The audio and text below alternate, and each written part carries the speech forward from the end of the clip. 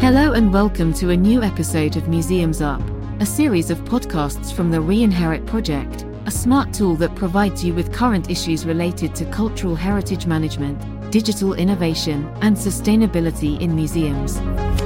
The Re-Inherit Project is funded from the European Union's Horizon 2020 Research and Innovation Programme under Grant Agreement number 101-004-545. Let's get started. Hello everybody, this is Jaime Lopez from Arte Sostenible, and you are listening to a new episode of Museums Up, a series of podcasts from the Re-Inherit Project. The topic of this episode is museums and their social role as relevant institutions in people's lives. Today we have Marlen Mouliou, Assistant Professor of Museology and Coordinator of CIVIS Open Labs at National and Kapodistrian University of Athens. Expert museologists with a demonstrated history of working in governmental positions related to cultural management and museums, Marlen believes in the social value and transformative power of museums for individuals and communities alike. Hi Marlen, and welcome to Museums Up. Hello Jaime, I'm delighted to have been invited to participate in Museums Up, and thank you very much for this opportunity. Thanks to you. Could you briefly explain what the Museums Inside Me project is about and what relevant outputs and benefits has it generated for museum visitors? Jaime, I have been working on and with museums for many years with different hats and affiliations. Throughout these years, I have come across several exemplary museums that not only have a socially driven vision and mission upon which they carry out their work and transmit knowledge about their subject matter, but also use the museum concept as a methodology to portray personal and collective identities, to decipher human experiences, conditions, and memories, or to build bridges for reconciliation in divided communities, and promote active and critical citizenship, and ultimately to understand and cope with the mysteries of life itself. In other words, museums that can act not only as powerhouses of knowledge and creativity, but also as lighthouses that shed new rays of meaning on the complexities of our world and of ourselves within it. So having this frame of mind as a museum professional, but also as an individual that believes in the power of museums, when the pandemic started, I asked myself, how can I help as a museum professional? Can I offer some kind of cultural first aid? Can I create an online community participatory project that would strengthen the idea of the museum as a field of inspiration and connection that concerns us all and gives us agility and hope to overcome personal fears? My argument is that museums have the potential to be safe spaces for conversation and for connection with ourselves and with others. Museums can turn static objects to talking objects, and they can be more effective when they involve the public and when they source stories that are empowering for civic engagement. These and many more thoughts were behind the initiative The Museum Inside Me, a museum of positive thinking, as I like to say, composed of 2 photographic collections on Facebook and Instagram. Created in March 2020 by myself and with the help of 2 colleagues of mine, with no budget, just our personal drive, the Museum Inside Me acted as a bridge of communication and expression between citizens in the difficult period of the 2 lockdowns in Greece, a period we could see it was creating mounting fear and anxiety among citizens. Based on the force of its participatory, evocative, and anthropocentric spirit, it also envisioned to widen up its activities and role after the lockdowns were over in order to enhance the exposure of museums in the public domain. The project started during the pandemic, but its vision and spirit as a socio-cultural experiment goes beyond.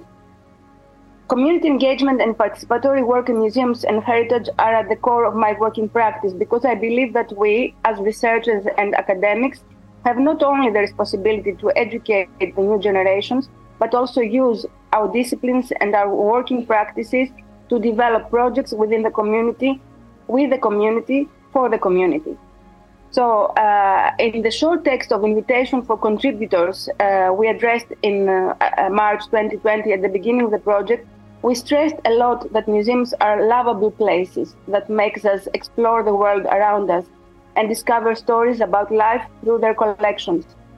As we stayed indoors, we were deprived of new museum experiences, but we could reenact them in a way in our physical places, in our houses, by finding objects from our everyday life that had a museum value or had a value for us. So in a way, they were museum pieces to be.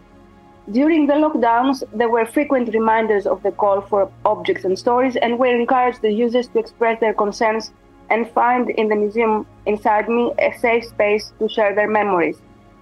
In the first 2 days only of the call, we had 1,200 likes and 49 objects uploaded. Today, after a lot of months, the collection has more than 300 objects and stories, and the museum inside me around 5,000 followers in Facebook. The objects and stories are really diverse, interesting in many ways, personal memories from past times, from childhood, past traveling, traditions, ancestors, as well as expressions of personal needs for serenity, relaxation, and calm. In Instagram, on the other hand, the purpose of the collection was different. The call was for users to remember themselves in museums, to tell us how they felt there, and what memories they had. So they created a collection, let's say, of personal photos within museums and exhibitions to keep the memory of the museums alive. I have to say that the project attracted a lot of media attention, as well as professional interest from many different fronts. Teachers used the concept and the material of the museum inside me to create similar projects with their pupils and make them understand the value of family history through objects. My students loved the project and often told me that it helped them understand better the more complex museological theories addressed in the courses. We also launched an online discussion about the museum inside me with speakers from different walks of life in order to reflect with them on the value of museums. Last but not least, we launched an online survey and gathered more than 150 responses to assess the impact of the project. Most of the users felt that the museum inside me sparked positive thinking and the personal process of remembering. Many felt it was original, interesting, and soothing, that created a community of practice which bonded people together. As other surveys also indicated during the pandemic, museum goers focused on the value of museums as escape spaces, as spaces that foster social connections, as places of hope and healing. So I think the museum inside me was such a facilitator of human conversations and connections within the digital space, within a digital museum-like space, where the stories and the donors kept full ownership of their objects, of the objects that they offered to us. Well, it was for sure a very important, original, and necessary initiative what you did, for sure. Thank you. I have another question. How museums can be an effective medium for discussing significant and difficult social issues? Can you give some examples? Of course, yes. A very interesting, a very good question, in fact, that demands a complex analysis and a lot of contextualization in order to offer an answer with good foundations. It's a difficult question. Museums are part and parcel of our societies. Their existence has been repeatedly interweaved with stories of struggle, of resilience, of transformation, and of innovation. But museums operate within very different social environments with specific cultural rooting. So I think there is not a perfect one-size-fits-all model to manage how to be this effective medium, as museums themselves are very diverse in size, in institutional histories and practices, in modes of operation and cultural communities to address. If I try to synthesize the multi-layered, let's say, nature of museums' social role and unlock the secrets of their changing and challenging social tasks, I would say that the key is in the museum definition. I mean the new one, and on how each museum leader with his and her museum team understand and perform each word of the definition, how they understand and practice the concepts that have been introduced in this new global text.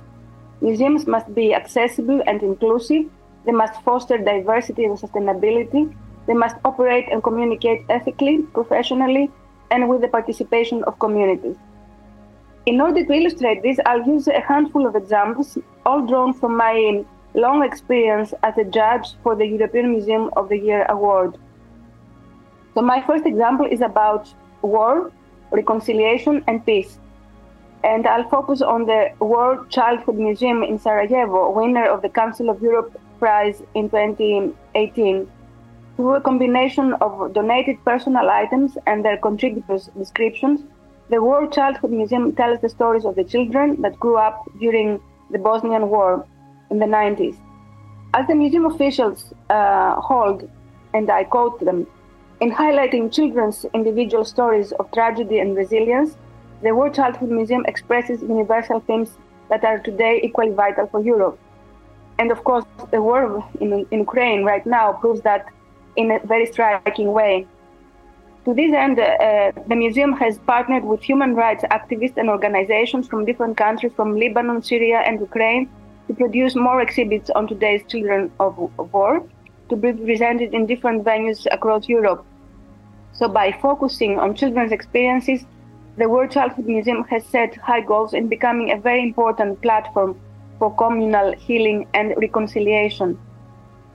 My second example focuses on mental health, which is a very important subject right now after the pandemic. I'm referring to the Museum of the Mind in the Dutch city of Haarlem, winner of the main EMEA 2022 award. It's the big winner of this award this year. Based in a very old medieval building, originally set outside the city walls as a place of confinement for unwanted people, and set up for operation by 4 psychiatric hospitals, the Museum of the Mind is excellent and innovative in the way it humanizes psychiatry. It explores the nature of the human mind and epitomizes the power of museums in the social fabric. Every aspect of this museum indicates a human-centered institution that emphasizes the experience of people who are considered different. It stands out as a center of excellence in terms of its governance scheme, with links to national mental health foundations and agencies. Its content and its conceptual exhibition making is excellent. Its contemporary relevance, both for its personnel and its diverse audience, is really outstanding.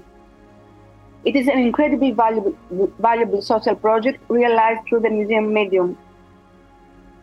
My third example focuses on poverty, migration, and life in tenement houses, and it is the so-called 14 Henrietta Street, which is located in Dublin, in Ireland, a museum which preserves an important historic building and the stories and objects of the people who live there.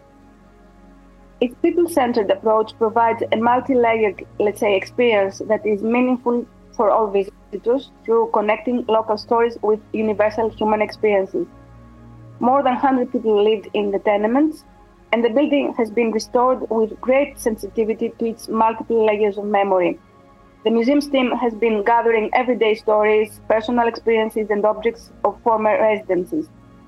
Guides bring small groups of visitors together through the house, and they tell them many stories and offer a truly evocative journey to the past. And the last example is the so-called Museum Hof van Boesleden in the city of Mechelen in Belgium. And this is a very good example about civic engagement and participatory democracy.